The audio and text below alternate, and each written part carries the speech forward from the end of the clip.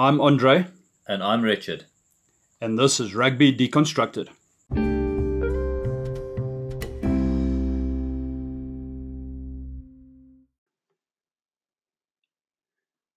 Evening, Richard. Welcome back to the stoop. Thanks, Andre. Thanks for having me again. Lekker. Tell me, here you got a new family member. Yeah. 6 weeks old. It's got all four paws, furry tail. Oh, a little puppy. Yeah, That's another great. another addition. Nice. And her name? Ava. Ava. Little All girl right. puppy. Little girl to go Yeah. with to partner Snoopy. Oh, of course. So it's got two little troublemakers at home now. Okay. Yeah, and on your side, wife's birthday. Yes. Did you spoil her? Yeah, I did my due diligence this morning, and got the green card signed off so that I can do the pod this evening. Fantastic. So we both got permission to go ahead. Yeah. Perfect. Right. So the first thing I just want to give a shout out to the Use It and Lose It crowd. On Monday night, they gave me an invite and a shout out to come and chat some rugby on the past weekend's sport. It was quite enjoyable, and you can find them on YouTube, and they've got a Twitter handle. So yeah, give them your support when you got a chance. Perfect. So Richard, this past weekend we had some extremely entertaining and interesting news come out of the north. Do you want to just highlight what was what came from the north? Yeah, so the Daily Mail from the UK broke a story on Saturday morning about plans and talks being put in place for the Springboks to join the Six Nations after the 2023 Rugby World Cup. Now, I must say, when I heard it the first time, or when I saw the article came out, it was during the Chiefs Crusaders game. And I looked at this, hang on, why would South Africa want to leave this product? And then following the Chiefs Crusaders game, the Blues and Waratahs came on, and I was like, okay, that's exactly why we want to leave. Fair enough. All right. So, trying to stick to the aim of the pod, we're creating a hypothetical period now. It's 5 years down the line. South Africa is hypothetically joining an expanded Six Nations and is now called Seven Nations. And tonight we're going to look at pros and cons as to why we should and shouldn't, why we should or shouldn't join the North and leaving the South. I just want to highlight, I've got an inherent bias.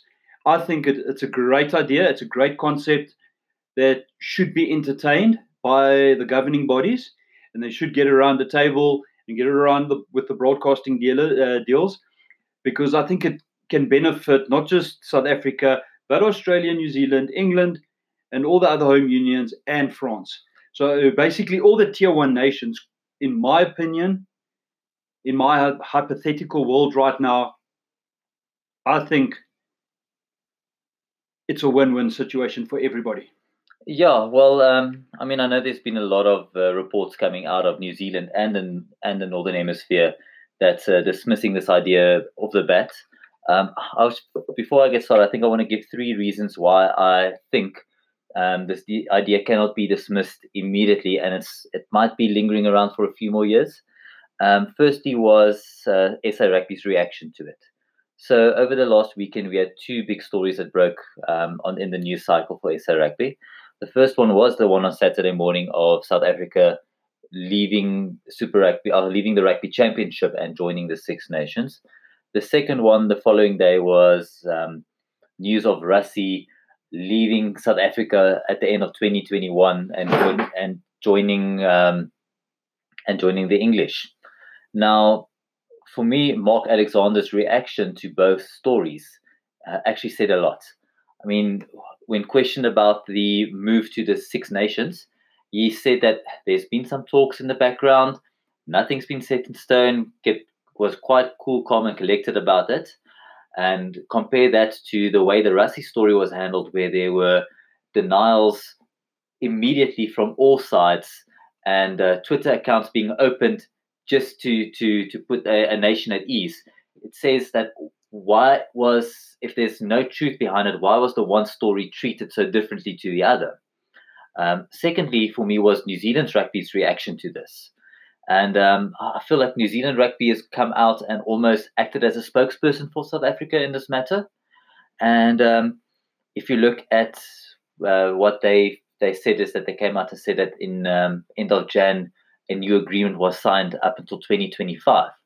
But if you go back to Jan and look at the news cycle in New Zealand and Australia rugby-wise, the talk was about them ditching South Africa and moving on towards Asia in the next cycle. So why would we go and sign an agreement if a news cycle is saying that we are being ditched for that same in that same partnership? So there's something really didn't add up for me in terms of, was there agreement signed? Was there not? Is it just a way of pouring cold water over the fire? And then thirdly, for me, was the home nations reaction. So, I mean, okay, the home nations have come out strongly denying it, and players' associations threatening action against this move. But for me, I think we must just give them time to get used to the idea. I mean, historically, and this is something we discussed last week as well. So firstly, if you look at their reactions to changes in the past, I mean, in 1985, they were still adamant of a Rugby World Cup not going ahead and not taking place at all. I mean, up until the final vote, where I think it was Wales and Ireland that swung the vote at the end, it was still 50-50 if a World Cup was going to happen or not, due to the home nation's resistance on that. And furthermore, in as early as January 1995, they were still hell-bent on keeping the game amateur. It was only once Ross Turnbull and Kerry Packer started making noises of a breakaway series or a rebel series and the formation of Zanzar as a consequence of that IRB at that stage, World Rugby Now, actually declared the game open in August of 95. And even then, the home nations were caught with their pants down in terms of they weren't prepared for professionalism. So for me, I think it's a thing of they like their traditions. And this is something that was evident on Twitter in the week with all the discussions, that they love the traditions. It's going to take time for them to warm up to new ideas. So let's just ease them into this whole situation. I hear what you're saying. I think that there's a critical factor here that we need to consider. The home unions, Zanzar, SARU, these governing bodies tend to work in secrecy. For many years now, we've around the fire when we discuss how we can improve South African rugby or any rugby. The people in power who control the game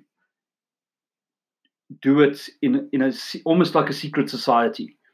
So what's happened now is some story has leaked. Somebody has seen somebody somewhere. Somebody has seen something, and a report has now been written, or an article in a newspaper has been written based on scanty information, based on information that is going to rile up the fans, rile up the players, because we don't have enough information regarding this. So just coming back, what we're doing here is we're hypothesizing this whole concept of South Africa's big move to the north. I think the one point there that you mentioned now that we can put to bed is the Rassie Erasmus becoming England's head coach.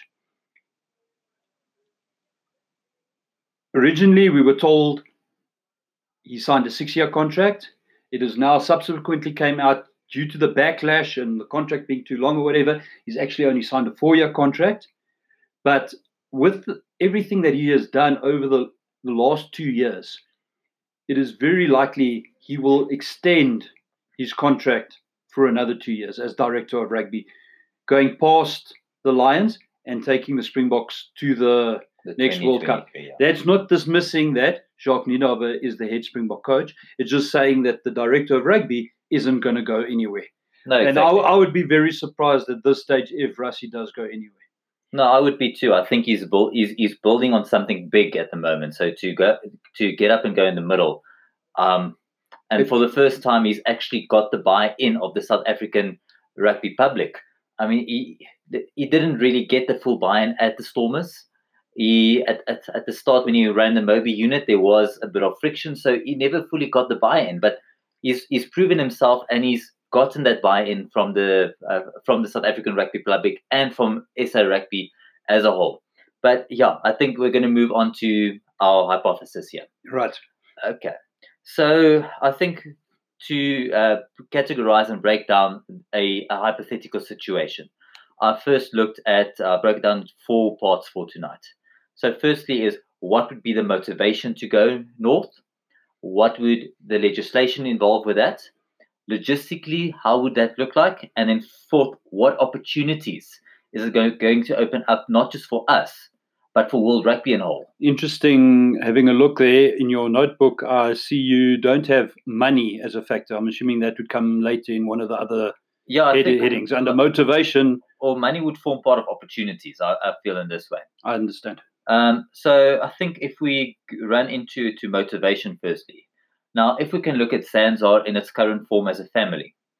Now, we can almost picture that family as South Africa and Australia being in an abusive marriage with each other.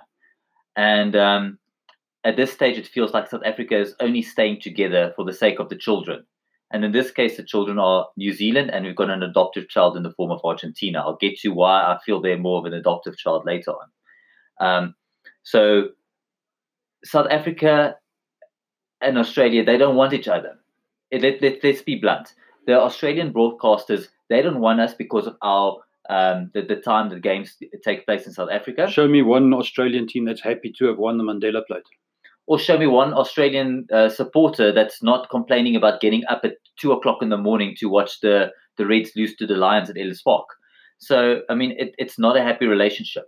We're staying together for the sake of New Zealand, where there's actual respect and a rivalry between the two nations. And of course, Argentina that's joined now at a later stage. And this is an important relationship that we're not dismissing in this hypothesis. No, not at all. I mean, I think the South Africa-New Zealand relationship has got it's got a place.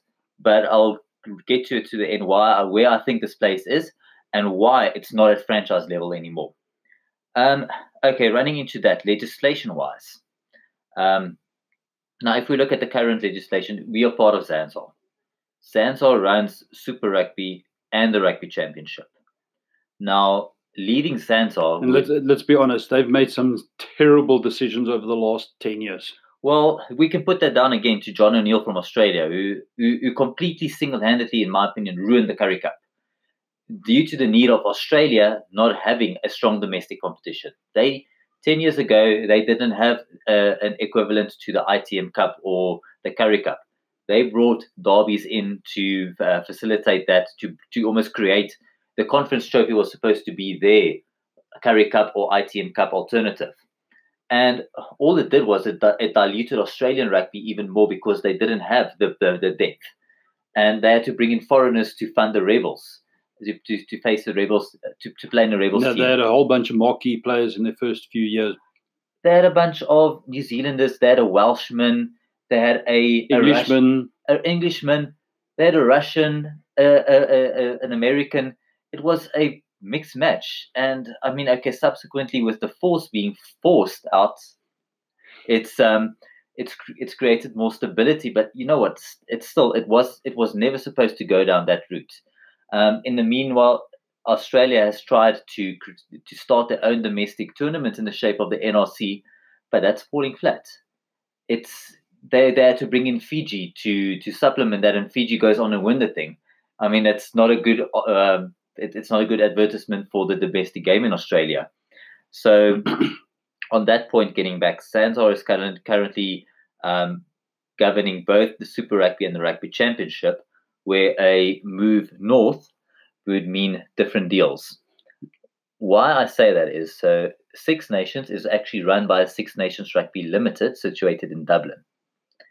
Now, for our franchises not to be left out in the dark, and I'll mention this now because this is where an opportunity is going to come in again later, is that the Heineken Champions Cup and the Challenge Cup are both governed by the European Professional Club Rugby organization that's based in Switzerland. So it's two completely independent organizations running different competitions, which is completely different to our setup. So this is almost on a bit of a negative side, is that our director of rugby would need to negotiate 2 new deals, one for our franchises and one for the national team, which obviously seems to be working in the Northern Hemisphere, but not working in the Southern Hemisphere when you look at the way Sanzar handles the administration of the game currently. No, exactly. It's as you say, it's going to create work for him. But there, I feel our 6 franchises currently that we have, if we look at our Super Rugby Pro 14 franchises, it will create the opportunity for them to get in private investors in South Africa and hunt as a pack, for a deal to either join the Heineken Cup as extra teams and even get 4 teams into the Heineken Cup and 2 into the Challenge Cup. I mean, the Heineken Cup used to be 24 teams. It's now down to 20. So what's it going to hurt them to go back to 24 teams if it's going to be strong, quality opposition? It will also create an opportunity for our franchises to move more in a privatizing direction, which SA Rugby stated in 2016 they want us to do. And it will then create an opportunity for them to also try and maintain our quality players in South Africa, which is something we've all been complaining about, the player drain. So it could create a lucrative deal separately from the Six Nations that could benefit us in the future. Good stuff. Next point. Logistics. This created a bit of a debate on Twitter I saw today. And the one thing I saw about it was, I want to almost say, a narrow-mindedness in terms of the logistics of such a tournament. We live in a modern society. We live in an era where it takes 10 hours to fly from one country to another country. So a team could fly out on, hypothetically speaking, inside of the hypothetical world we live in, a team could fly out on a Friday morning, land in London, play a game against England, fly out on Sunday, and Monday morning be back at home, resting, no jet lag, and they were away for 48 hours. They're still back with their families. They haven't been away for 3-4 weeks. To me, it just sounds possible. It's just, I don't see a travel issue in this matter. Well, you know what? It's funny for me as well, because firstly, when I read all these Twitter comments about travel being an issue, now for me it's quite interesting that when the Pro 14 teams are traveling down to South Africa to come play a one-off game against the Cheetahs or the Kings, and then fly back to, let's say, play in Dublin the week after that, travel's not an issue. Now all of a sudden, when you want to fly in for one game and fly out, now all of a sudden it's an issue. So what's the difference between the Pro 14 teams doing it and not complaining about logistics? I mean, if you look at from what I've taken, and they have to do it 2 weeks because it's a game against the Cheetahs and the Kings normally. Yeah, and in some situations, if it's if you in a different conference to the Cheetahs or the Kings, you only come in for 1 week and fly out. So what I've found is, or what I've heard is, that the guys actually enjoy their time in South Africa. So I mean, why on the one end are they happy? It's not a problem there, but all of a sudden flying in for a week in and a week out, it's a problem. I mean, it's not even a week; it'll be literally 3 nights. Well, that's it. And the other argument, or no, not an argument, but discussion I had with a Welsh fan early in the week on Twitter was also about fans attending the games. And I said, but you know what? From a South African point of view, if we look at it, and it can go both ways, due to the flights coming in and out, I can leave my office in Centurion on a Friday afternoon, catch a flight to OR Tambo, to London or Heathrow, go watch the game at Twickenham, fly back, and actually still be home to mow the lawn on a Sunday afternoon. So for me, if you're going to take a trip from, let's be honest, you'll have a hangover and you likely won't be cutting the lawn, but No, you'll be of back in course. time to consider it. Yeah, you can be back in time to make up an excuse catch for not doing it. Or catch the France-Scotland game, which is on the Sunday. Well, exactly. I mean, so where is it different to what supporters are doing now? Are you telling me that a Welshman leaves Cardiff on a Friday afternoon for the game in France on a Saturday? He comes back on the Sunday. Where's the difference between having an overnight flight from Joburg to London than having a ferry from the UK to France or to Rome? There's no real difference. So for me, the argument is falling flat there in terms of logistics. However, the one point I did pick up, and this is where a lot of the player unions are concerned about, is the current window. Yes, here we see it as a negative. However, we have got I would say a gentleman's agreement. A gentleman's agreement as a possible solution. Yeah. And we've based this solution on World Cups are played over 7 weeks. Exactly. Or 7 games in 7 weeks. And we're talking roughly. Yeah. So hit us with the solution to this conundrum. Okay. So basically the problem that came in from the players' organization was that they complained about, currently they complained about having an extra game during one of their bye weeks. So currently the setup is you've got 7 weeks for the Six Nations to take place with 5 rounds. Now adding South Africa would equate to 7 games over 6 rounds. Now their big concern was whoever gets the bye first is going to play 6 consecutive games. And as you mentioned, that's what you're going to have to do in a World Cup anyway. So for me, I think a gentleman's agreement would be, South Africa would be coming off we'd be coming from pre-season where the European guys would be coming off their club season.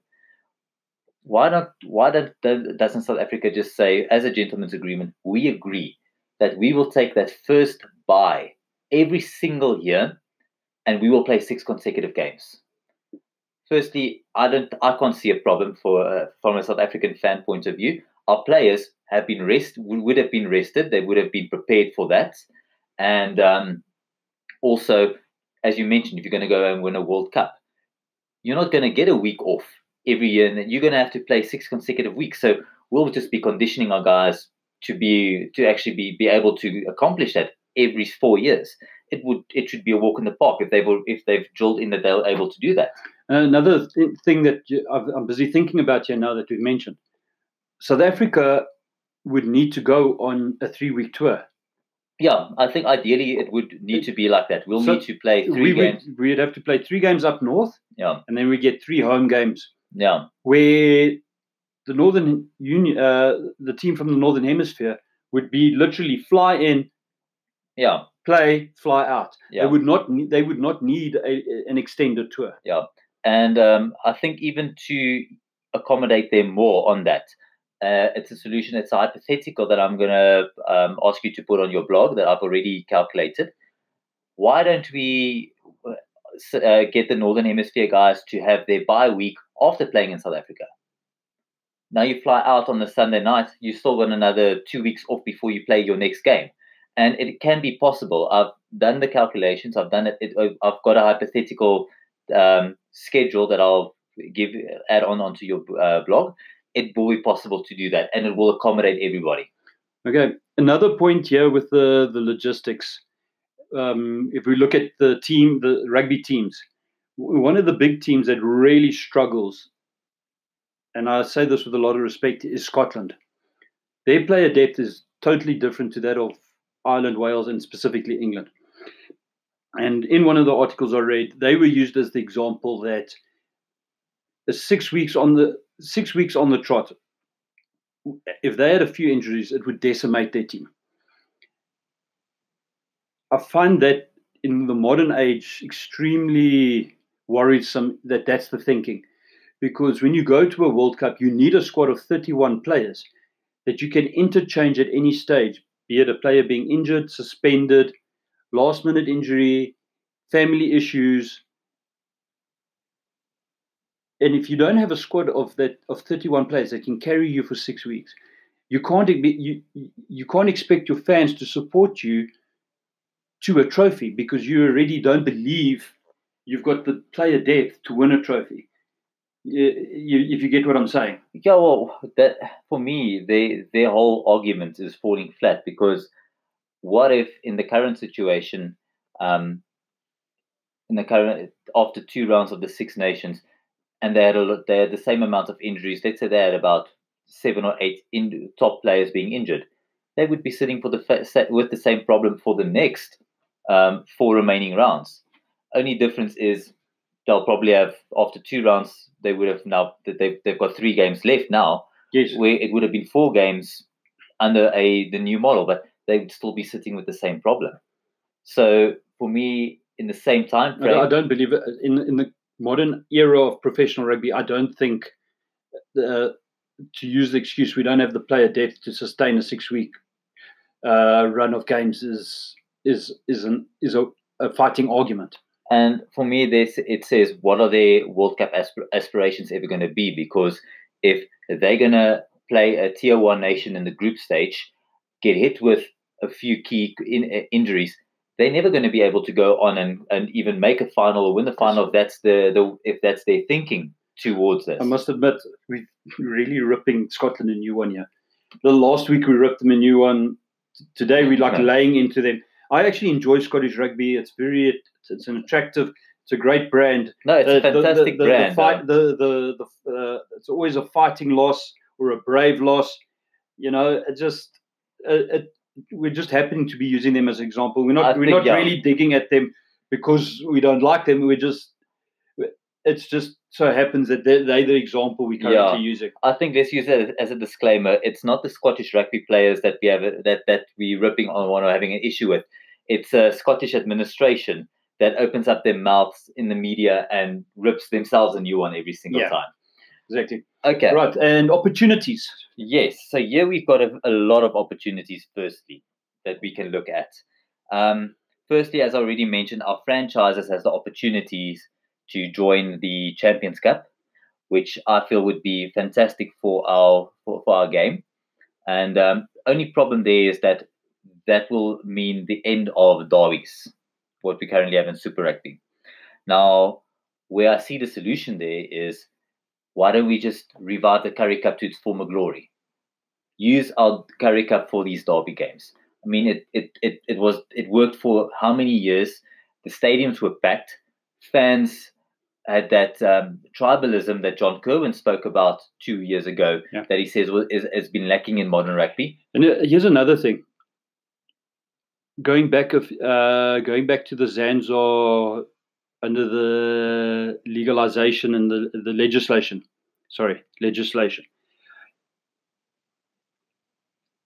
The Zanzar will still exist, and the contract and Super Rugby will still be running over this period. It's not to say because the Springboks are playing in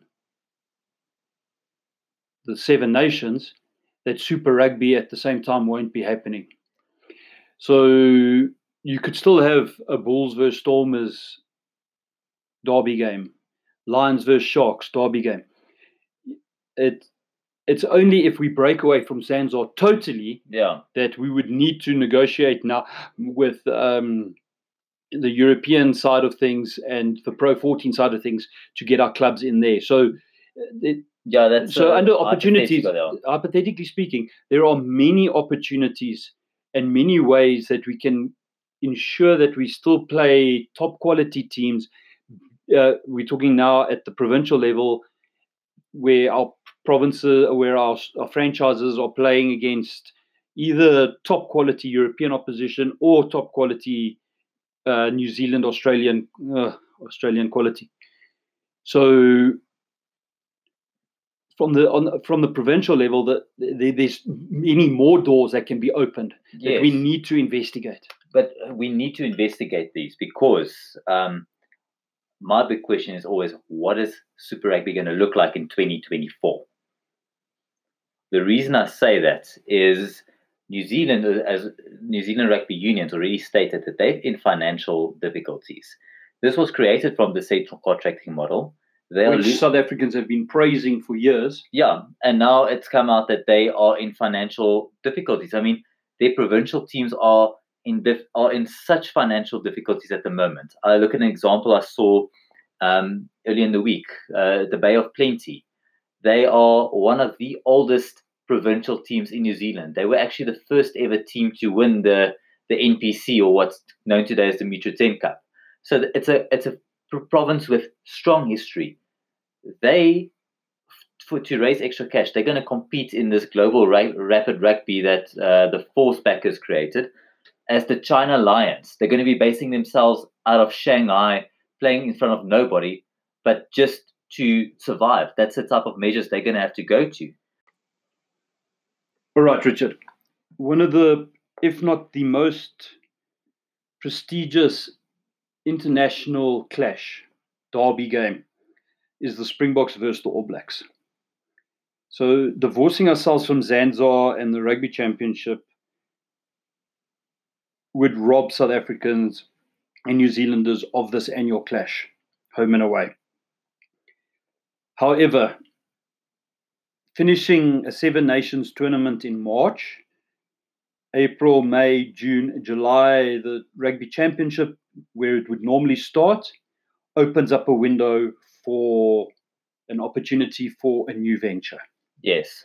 Tell us about the concept that you and I have been discussing. So I think one thing you mentioned there was the prestige that a South Africa-New Zealand fixture has. Now, when I looked at this, I thought that I compared it to other sports. And one of the best ones I came across was cricket. So in cricket, the biggest rivalry is the Ashes. Is the Ashes played every single year? No. It's a biannual tournament. No, it's played every 2 years. Okay. So they will play in England now, and then in 2 years' time play in Australia, and then in 2 years go back to England. So it works on that continual rotating basis. So we've already got the Freedom Cup that's being competed by South Africa and New Zealand. Now, my thought was, why don't we turn the Freedom Cup into a 3-test series that gets played every second year? So let's say for instance, 2024 played in South Africa, 2026 it gets played in New Zealand, 2028 they're back in South Africa with a World Cup and Alliance Tour in between that. And that leaves 2025 and 2027 for tours from Argentina or Australia, alternating, and for the French maybe coming down for a 3-match tour, a bit of a mix and a match.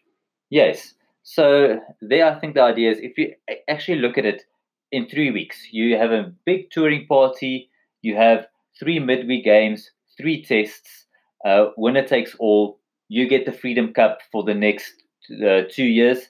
We'll come and win it or defend it on your turf in the following 2 years.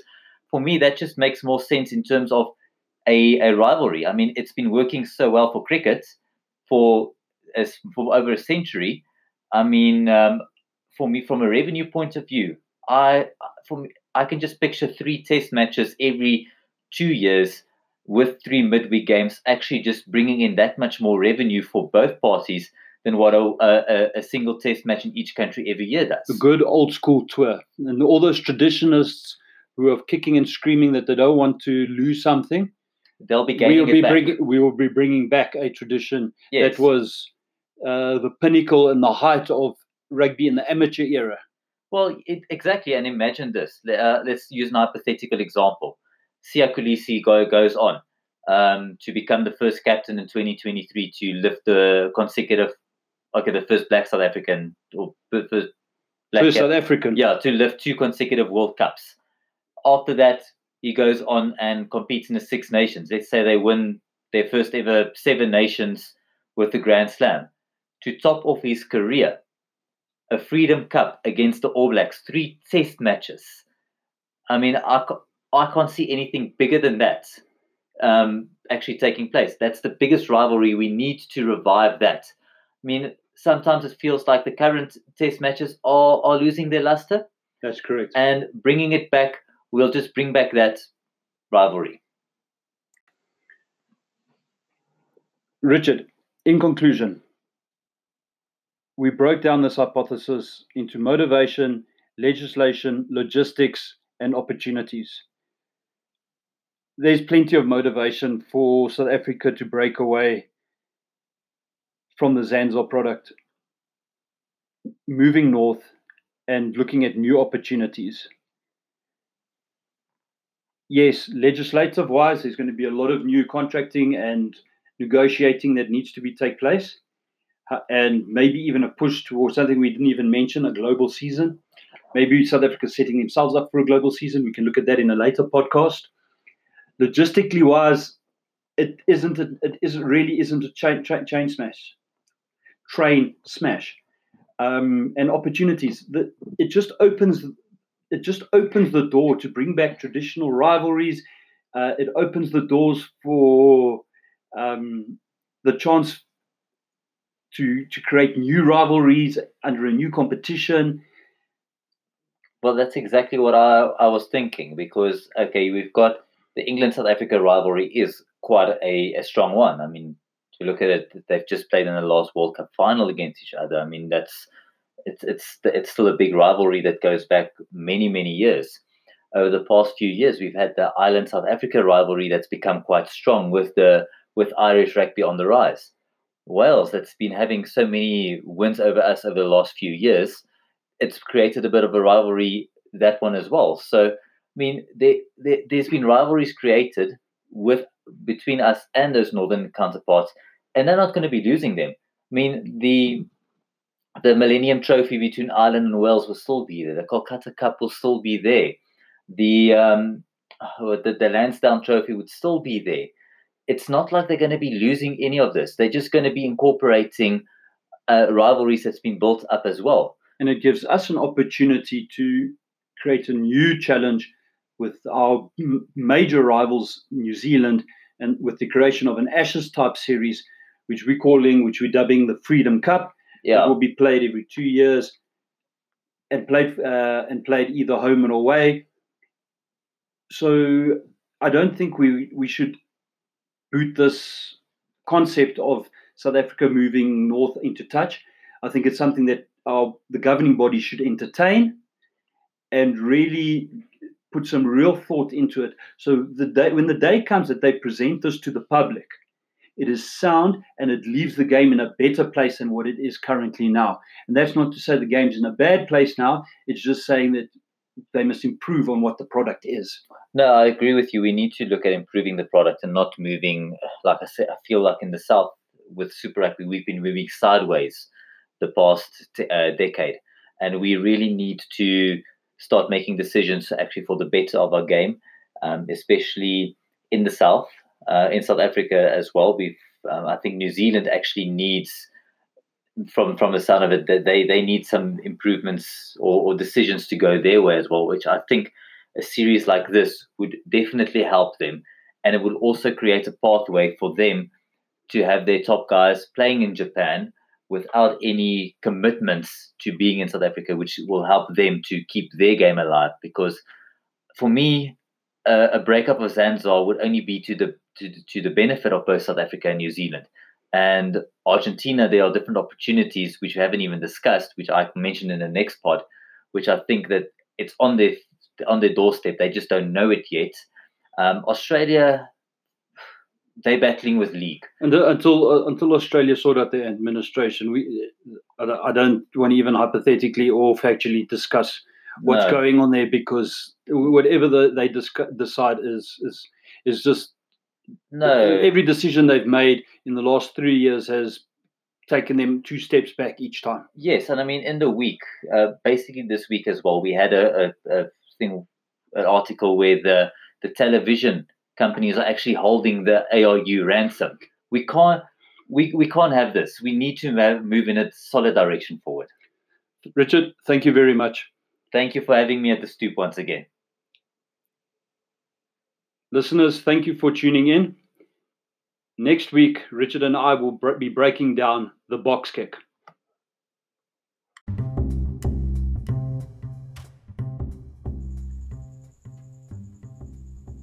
This episode was researched and hosted by Andre and Richard. Rugby Deconstructed, hosted on Anchor. Available on Google Podcast, Apple and Spotify. Music supplied by Anchor. Cover art by Andre. Produced by My Rugby Posts. This is a self-funded pod for the love of the game.